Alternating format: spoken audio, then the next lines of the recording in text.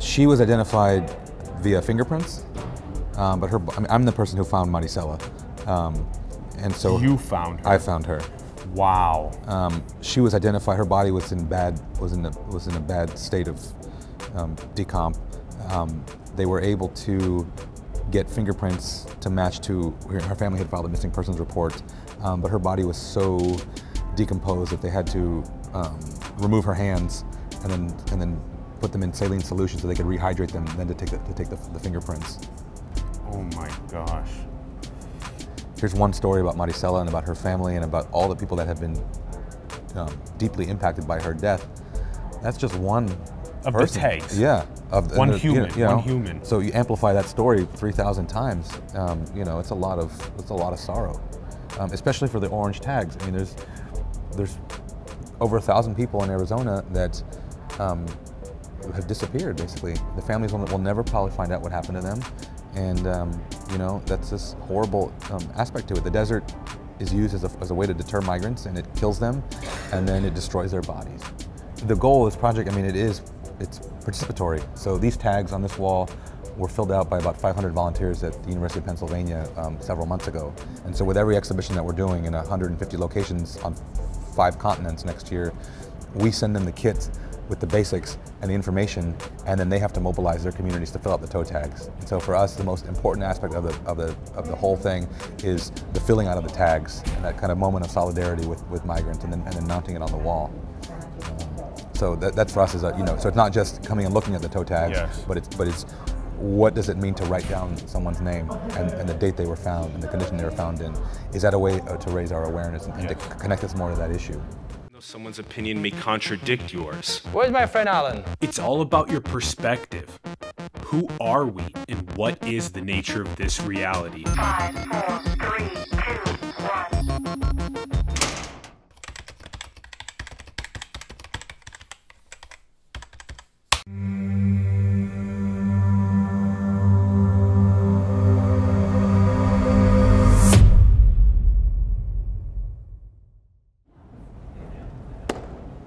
What's up, everyone? Welcome to Simulation. I'm your host, Alan Sakian. We are still on site at the American Anthropological Association's annual meeting in Vancouver, British Columbia, for our second partnership with them. We are now going to be talking with, for our second interview, Dr. Jason De Leon. Hi, Jason. Hi, thanks for having me. Thanks for coming back on. Yeah. Congrats on all the progress. Look at this. Thanks. The beautiful project is now officially behind us. The Undocumented Migration Project's Hostile Terrain 94. And this is now on tour across the United States and internationally, which is huge. It will be, yeah. Yes. Yep. Yes. And I'm so pumped to break this down with you and to unpack getting behind some of a tag represents an actual human being, and we're gonna get into that. Sure. To start, Jason, we've been fascinated with these questions, and I'm really excited to hear your perspective about them. Are we really all one?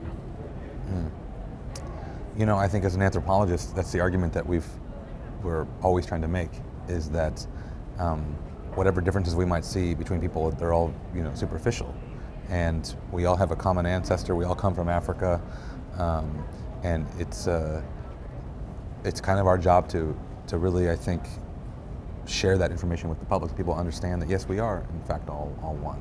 We're all the same species, and these divisions that we have are culturally constructed divisions.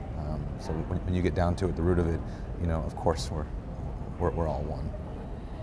I love it, and it's been great actually being at the Anthropological Association's annual meeting, because we've been talking about it from a perspective of, the human species is all one. But then, as we've been talking about it on the show so frequently, we also look at whatever you want to call it, the Big Bang or source or God or creation. I don't really care what you want to call it, but since that 13.8 billion years ago moment until now, and 4.5 billion years ago, all of the species, the 100 million species that have evolved on the planet up until now, those are also all one, because it all goes back to a single source. Sure. Yeah, it's, I think part of the anthropological endeavor is to help us understand our place in the world. how we interact with one another, how we interact with our environment, and understanding that, humans don't live in a vacuum. Even if people want to pretend that they do, we know that everything that we do is deeply connected to nature, to the environment, and we're in this current moment where people really need to understand that this relationship between us and everybody else on the planet is a very fragile one. And if we don't take care of the planet, we don't take care of ourselves, the end is unfortunately in sight. And this leads us to the next point. As you said, everything is so deeply interconnected. The air that we're breathing in right now is coming from phytoplankton in trees. The bite of food that you just had prior to this was nourishing you through the power of the sun and the soil. That these systems are so deeply, intricately connected that there is no separation. No. And do you think that that is the most upstream issue that we face? I think it's a big one. I mean, I think climate change, human-induced climate change, I think is one of the most crucial issues of our time, and it connects to all these other issues that people don't necessarily want to see the connections between. So, climate change forces people to leave their homes because they can't, it's not sustainable in certain places.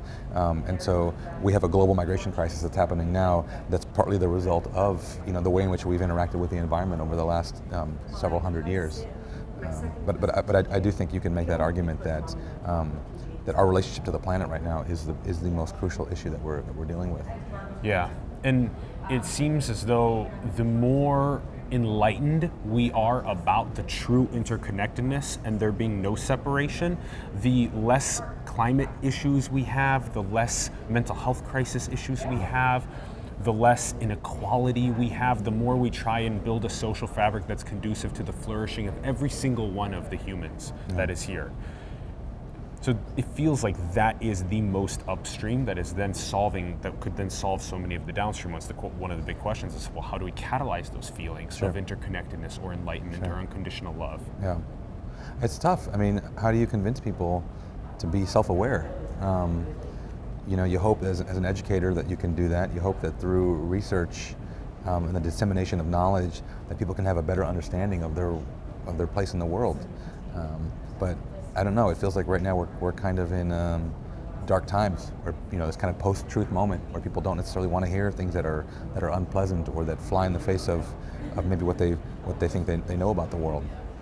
So it's tough. I mean, getting people to wake up and see the writing on the wall is one of our biggest challenges right now. And I think anthropologists are struggling to show the general public that, look, we need to understand what's going on, our relationships with the environment, with one another.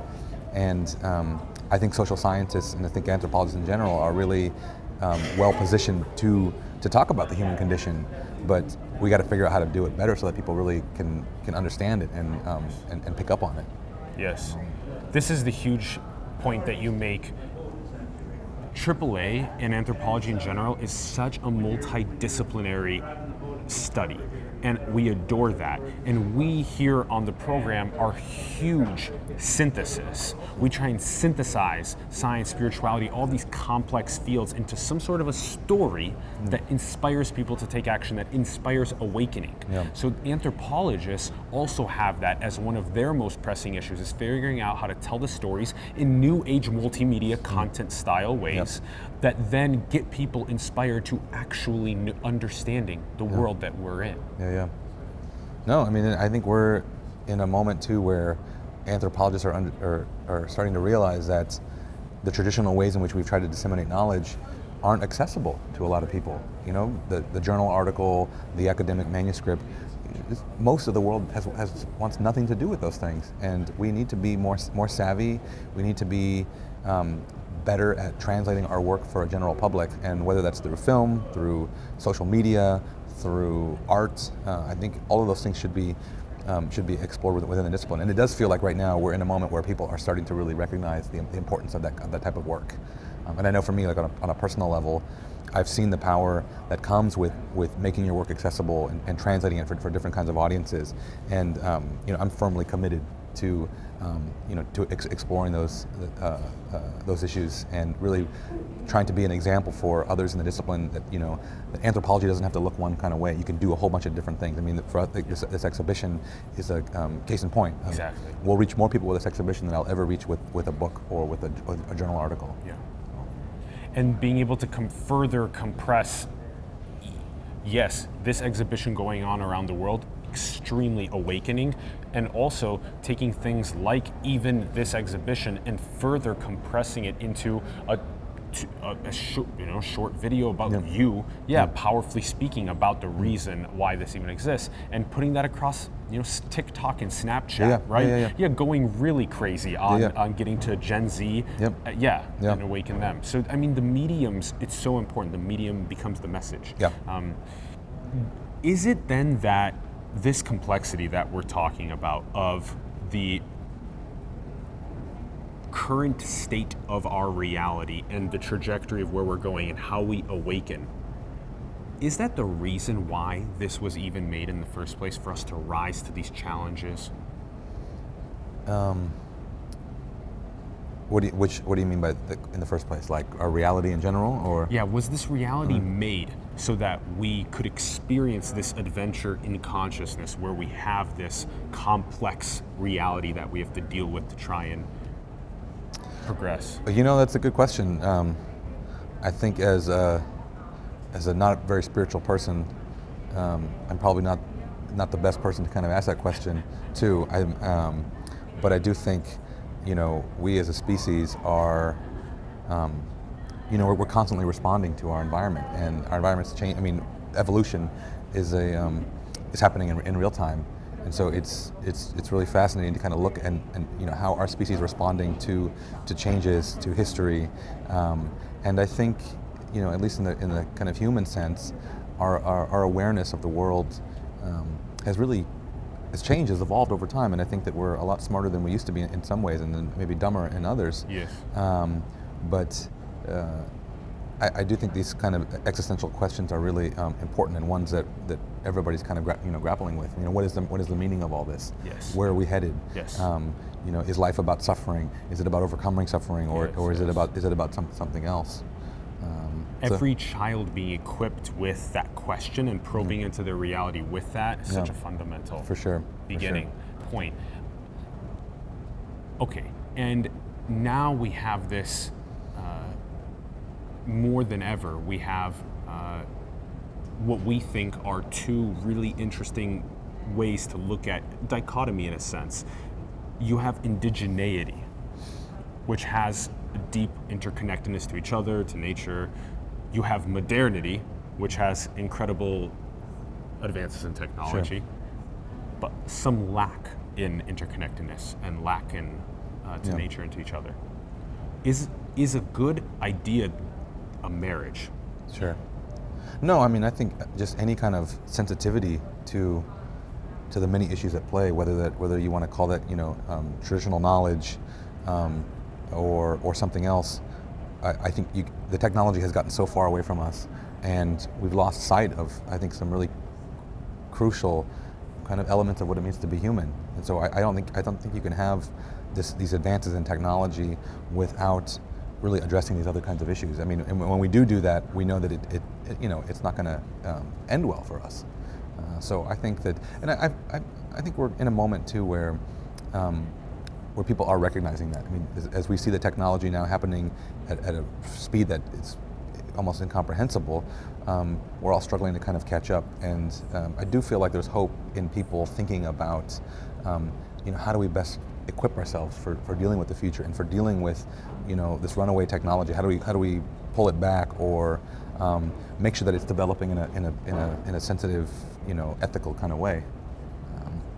Yeah, if we continue making technology without being morally, ethically, spiritually, philosophically literate and advanced, we're going to cause greater suffering than if we would just do those first principled practices. Sure. Yeah, new technologies, like you said, it's incomprehensible. They're being emerging technologies and markets are being created. Meanwhile, the fruits are going to the top 1%. 50% of the new wealth is going to 1%. This is ripping apart our social fabric. Half of the planet's still on $2.50 a day or less, which is what we pay here for a cup of coffee.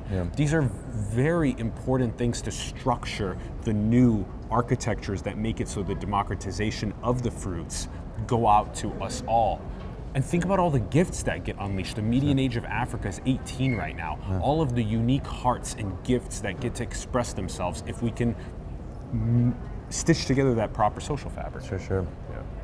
Yeah, no, it's I mean, technology is another huge issue that we have to deal with.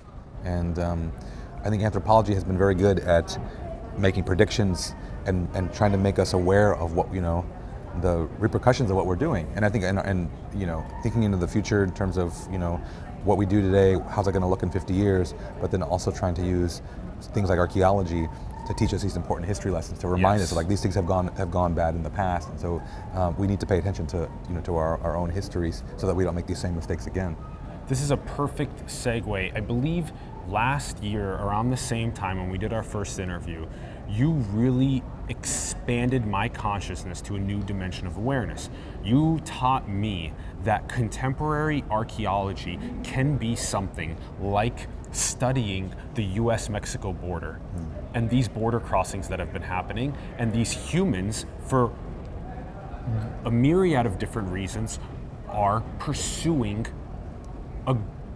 in many ways, leaving something that is less around their flourishing and trying to get to something that's more for their flourishing. And it's so incredible that this can even be done around the world, where there is a new chapter in what archaeology can be when it's done.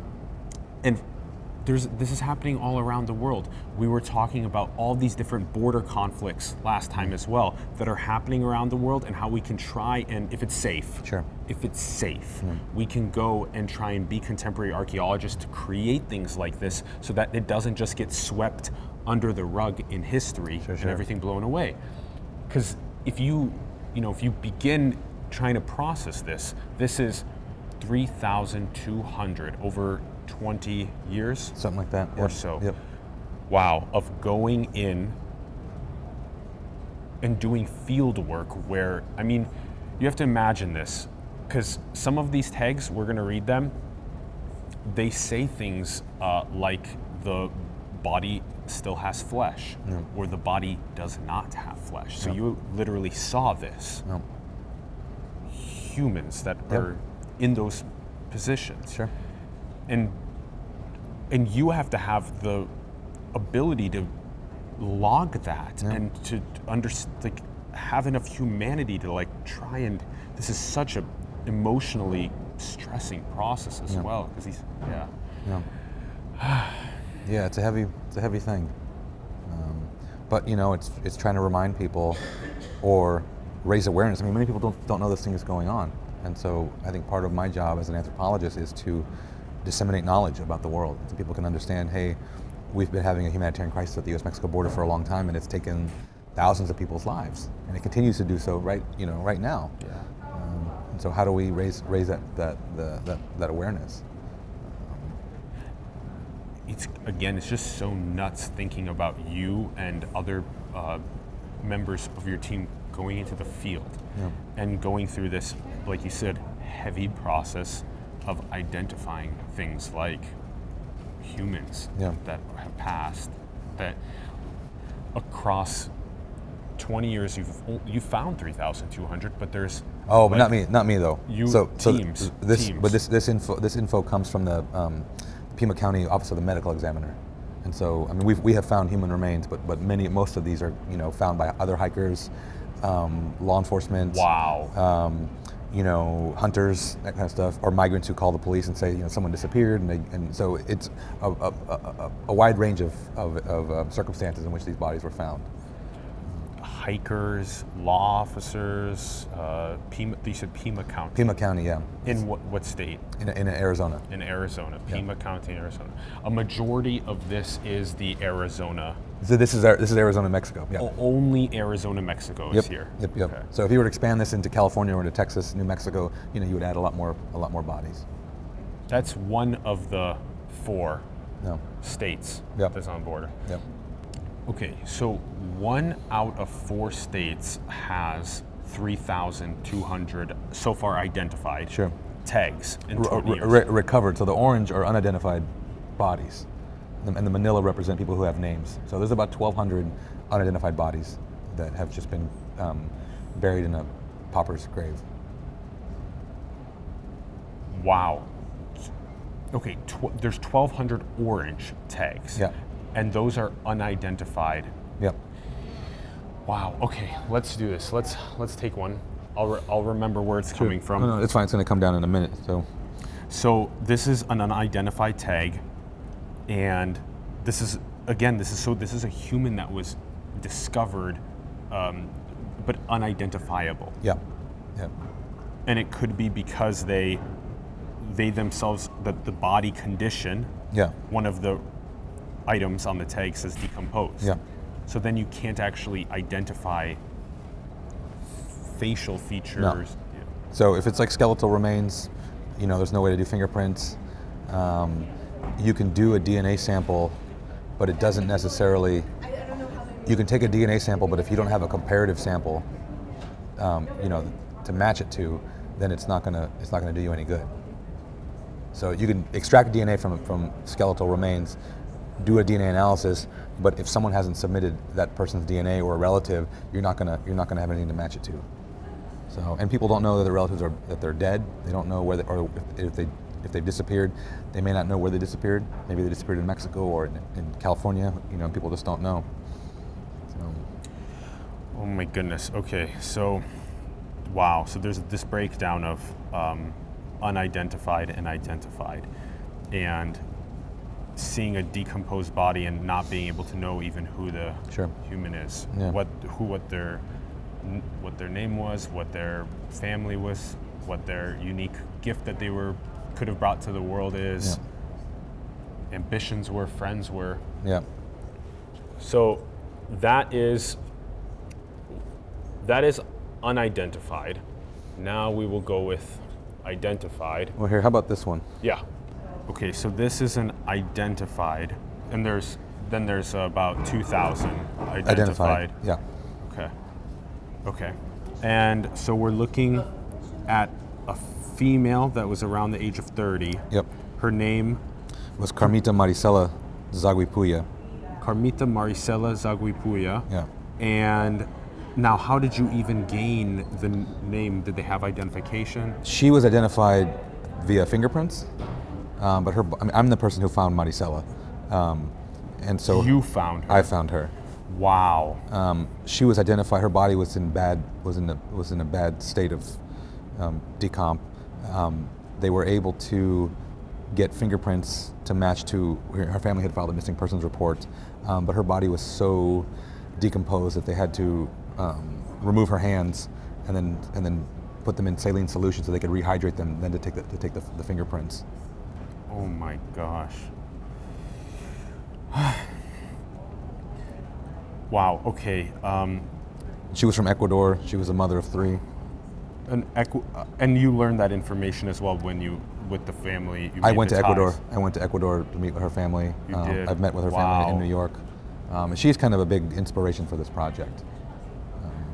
I spent a lot of time writing about her family and about the impact that her death had on her kids. Oh my goodness. So you went to Ecuador, met with her family, also in New York. Yeah. So what was the reason why she had left? Her family was poor. They were living in a one-room dirt shack with a dirt floor, and she said to her family, my kids are starving here, and so I've got to go and try to find some way to support them. And one of the last things she said to them was, my kids are dying of hunger here, and so I cannot just sit idly by as it happens. So I'm gonna migrate, and whatever my fate is, at least I've tried. I've tried to improve their lives. Wow. And this is how many children again? 3. Three kids, trying to provide them with a better life. Yeah. Maricela. Wow. Ecuadorian. Yep.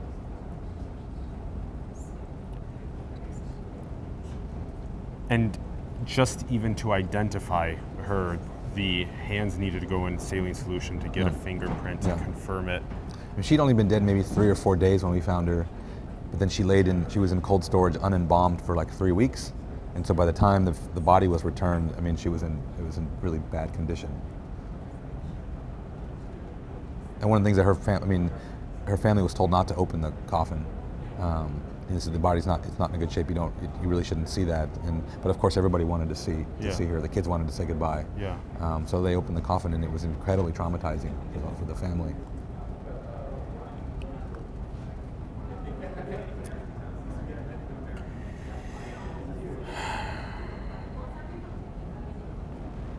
What do we do in that situation? This is all, wow.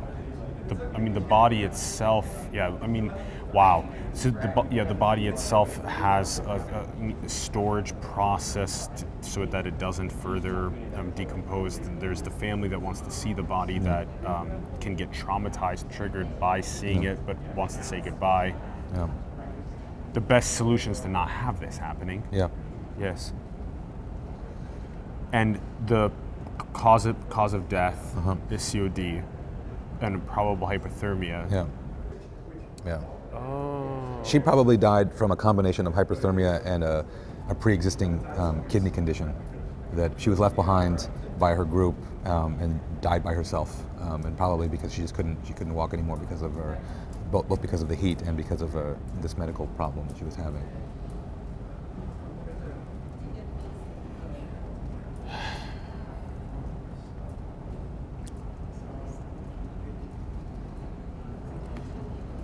This is such a heavy.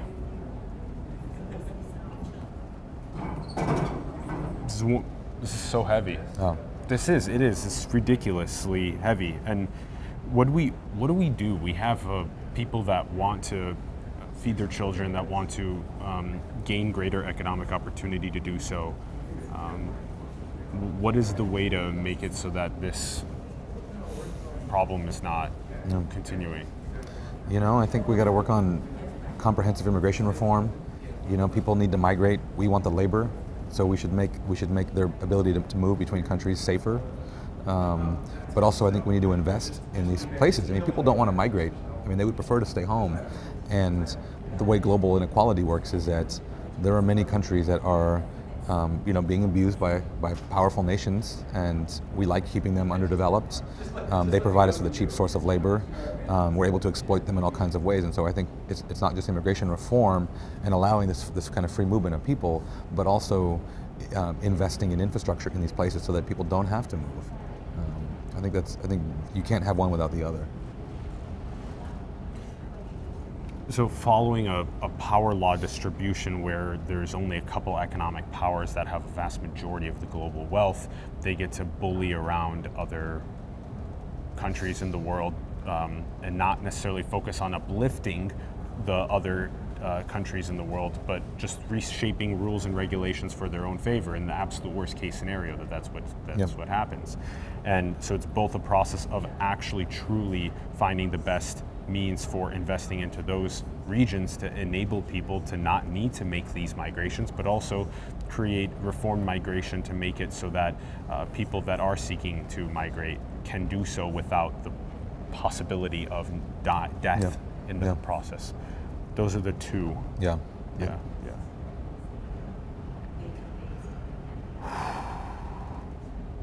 I still can't believe that this is only one of 4 states. So you think that the number could be in 10,000? Oh yeah, probably. Texas, there's thousands of people who died in Texas, and we know very little about what's going on there. Arizona, New Mexico is increasingly becoming a new crossing corridor. People are dying there now. And I think about with this stuff, like, here's one story about Maricela and about her family and about all the people that have been deeply impacted by her death.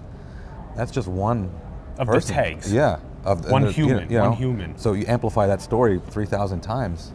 You know, it's a lot of sorrow, especially for the orange tags. I mean, there's over 1,000 people in Arizona that have disappeared. Basically, the families will never probably find out what happened to them, and you know, that's this horrible aspect to it. The desert is used as a way to deter migrants, and it kills them, and then it destroys their bodies. And I think, you know, people will say, well, you know, at least like with Maricela, we got her body back. We were able to bury her. We know where she is now. But you know, I work with families that they've had family members disappear, and they'll never know. You know, her 15-year-old cousin disappeared a year after she died, and we still haven't found him.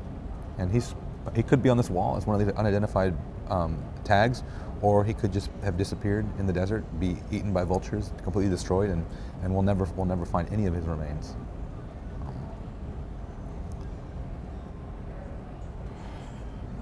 The process of amplifying the sorrow of one human passing in this circumstance to 3,200 of them that have been the ones that have been identified, 2,000 identified, 1,200 not, just only that you're aware of, on just 1/4 of the order.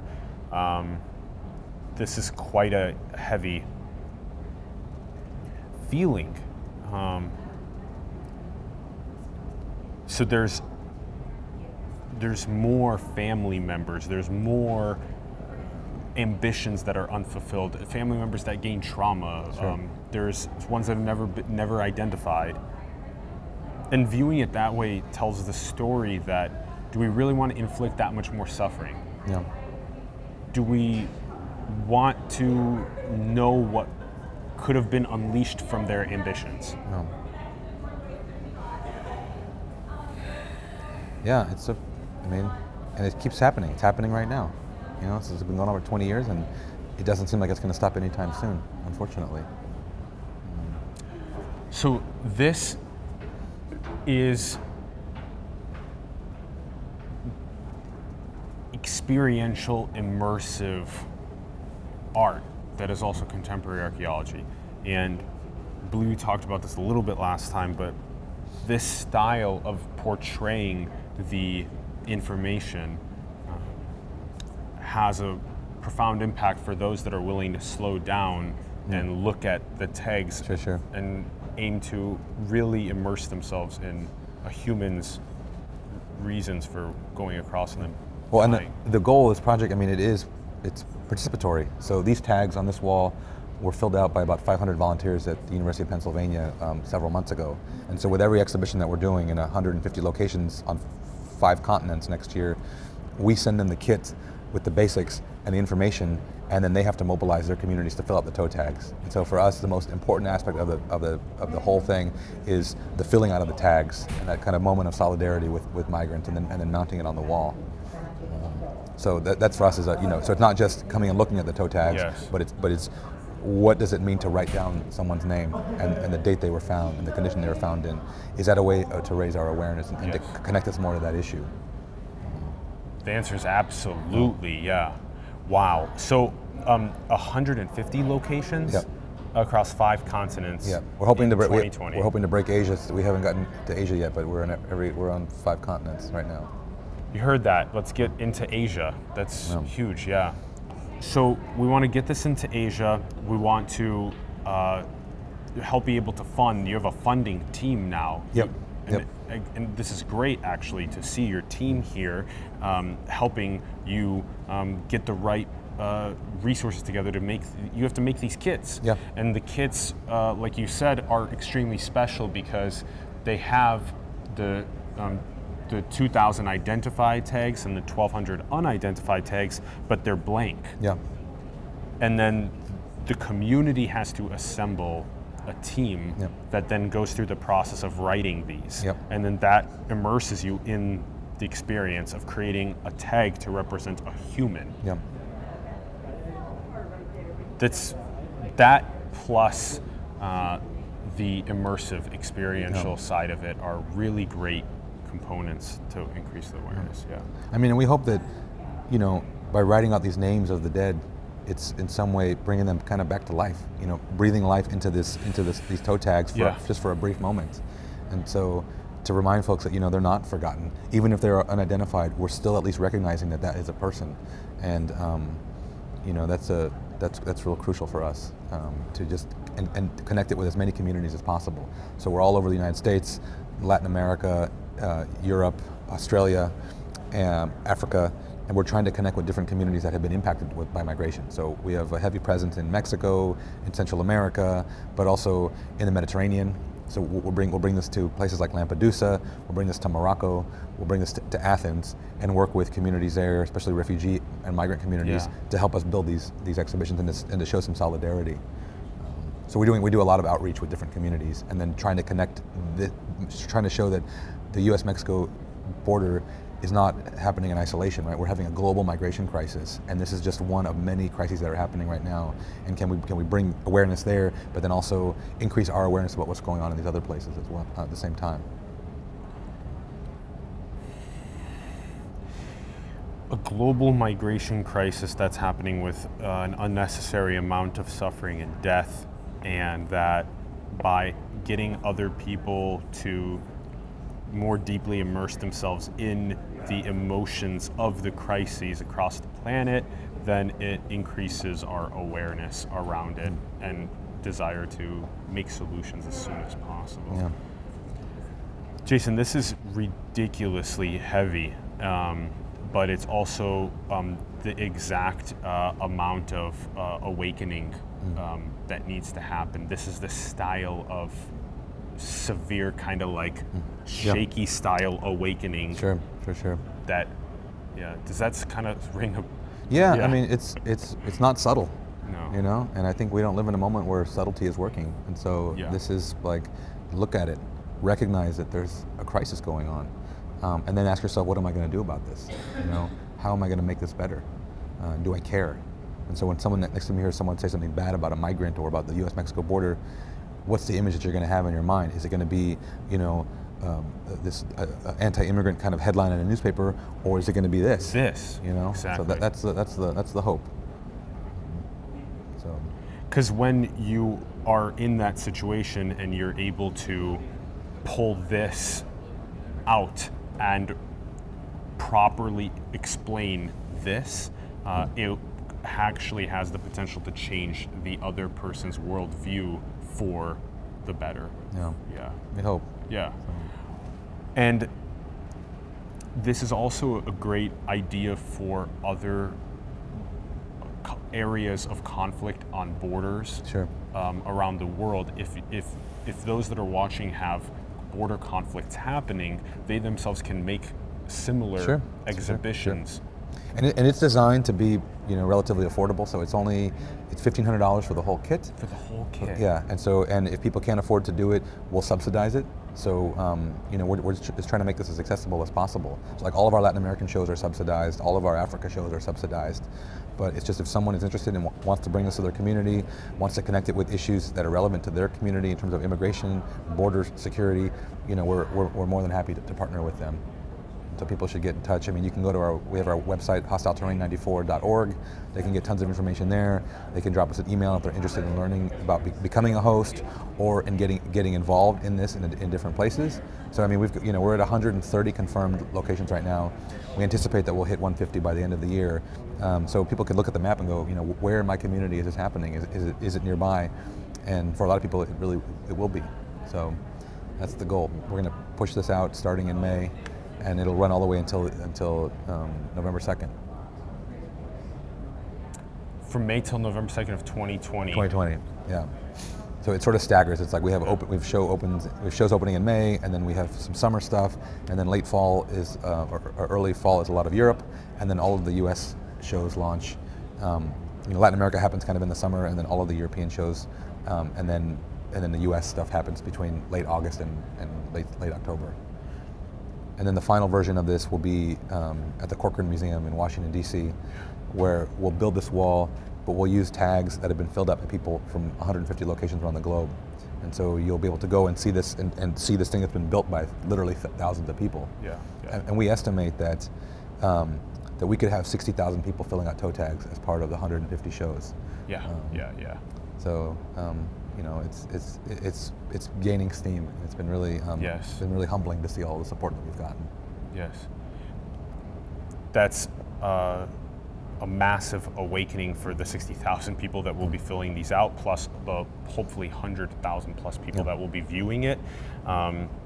And the data is there, which is another very interesting thing that that we need to be archaeologists, be contemporary archaeologists about, is finding the data for California, New Mexico, Texas, making similar displays across other border conflicts around the world. Can we identify the humans and the reasons why, and the trauma that's been inflicted on their families, and can we build a social fabric that does not have that happening anymore? We can. The answer is yes, but galvanizing the awareness to do so requires movements like this. I need to ask this question: how do you yourself stay emotionally resilient given the stories that you were just explaining to us? You know, I think I have a good team. I work with a lot of students and other collaborators who were all really supportive of one another. We do a lot of talk therapy. We sort of work these issues out. I mean, this is not easy for us. Absolutely. And I was telling someone earlier today, every time I fill out a toe tag, you know, I respond in a different way. And sometimes it's in a really kind of heavy way. Like, you know, I can just find myself breaking down in the middle of it and just be totally surprised by that reaction. Like, I would think that after so much time around this that I would be desensitized, but it's actually the complete opposite. So we just try to take care of ourselves, you know, do a lot of self-care, and then also remind ourselves too that I'm very privileged to be able to raise awareness about this issue. And so as horrible it is for me to be involved in this stuff and to see this trauma over and over again, it's not as bad as what's happened to these folks. And so that kind of keeps me grounded in terms of recognizing my privilege in this space, but also really inspiring me to say, if I don't do this, then who is? And so the lives that we're trying to raise awareness about, I think really energize all of us as a team. I messaged you this saying something similar, where I previously hadn't made a really strong emotional understanding that this tag is representing a human of such complex existence. Yeah. And that's the style of response that we want. And this is something that we deeply immerse our emotions into and perspective behind, and galvanize solutions to. And again, I'm really grateful that you and your team have been going with this much steam moving forward. Well, thank you. Yeah. You're so awesome. We're going to keep it going. We got 11 months to go till this thing is done. So. Yeah, I actually feel like this has this is the exact thing that shakes towards the solution, shakes the awareness towards the solutions, and then can hopefully shed light on all of the other border conflicts and forced migrations, and can hopefully make more. Wow, thank you for all of this. Thank you for all of this breakdown, and our hearts are with the families and these spirits that are no longer here and that are sacrificed for us to build the next world that does not have these issues. Yeah. Well, thank you. Thanks, Jason. Yep. Thanks for coming on the program. gosh. No, again. thank you. Always a pleasure. Thank you. Thank you. You are you guys are doing incredible work. Thanks everyone for tuning in. We greatly appreciate it. We'd love to hear your thoughts in the comments below on the episode. Let us know what you're thinking. Please support hostile-terrain94.org. Support the Undocumented Migration Project. Please support them. The links are in the bio below. You can follow Jason as well across his platforms. All those links are below. You can learn more about the project. You can get involved. You can donate to support the exhibitions that we're doing in underserved communities. We have an online shop where you can Christmas shop. You know, there's lots of things that we have that we're using to to help support this project. So we've got a pretty heavy online presence. There's all of those different ways to get involved. Please reach out and get involved, please, everyone, and support the American Anthropological Association as well. It's really important to remember that we had only went through one of these examples, and that if you amplify that example Yeah. that many times, that gives you a deeper resonance with what this actually is. And you can support us too, so we can continue doing great things like coming on site to incredible conferences like AAA to interview great leaders like Jason. Please help support us. You can find our links in the bio below. And go and build that future. Architect the social fabrics for more flourishing around the world, everyone. Thank you very much for tuning in. See you soon. Thank you. Thanks. Cool. Thank you. We'll hopefully see you in San Francisco. We're working on that. This is insane. This is insanity. This is absolute insanity. Yeah. The fact that we are doing this to, Yeah. it had to happen. Yeah. It had to happen to awaken us. We wouldn't awaken if this isn't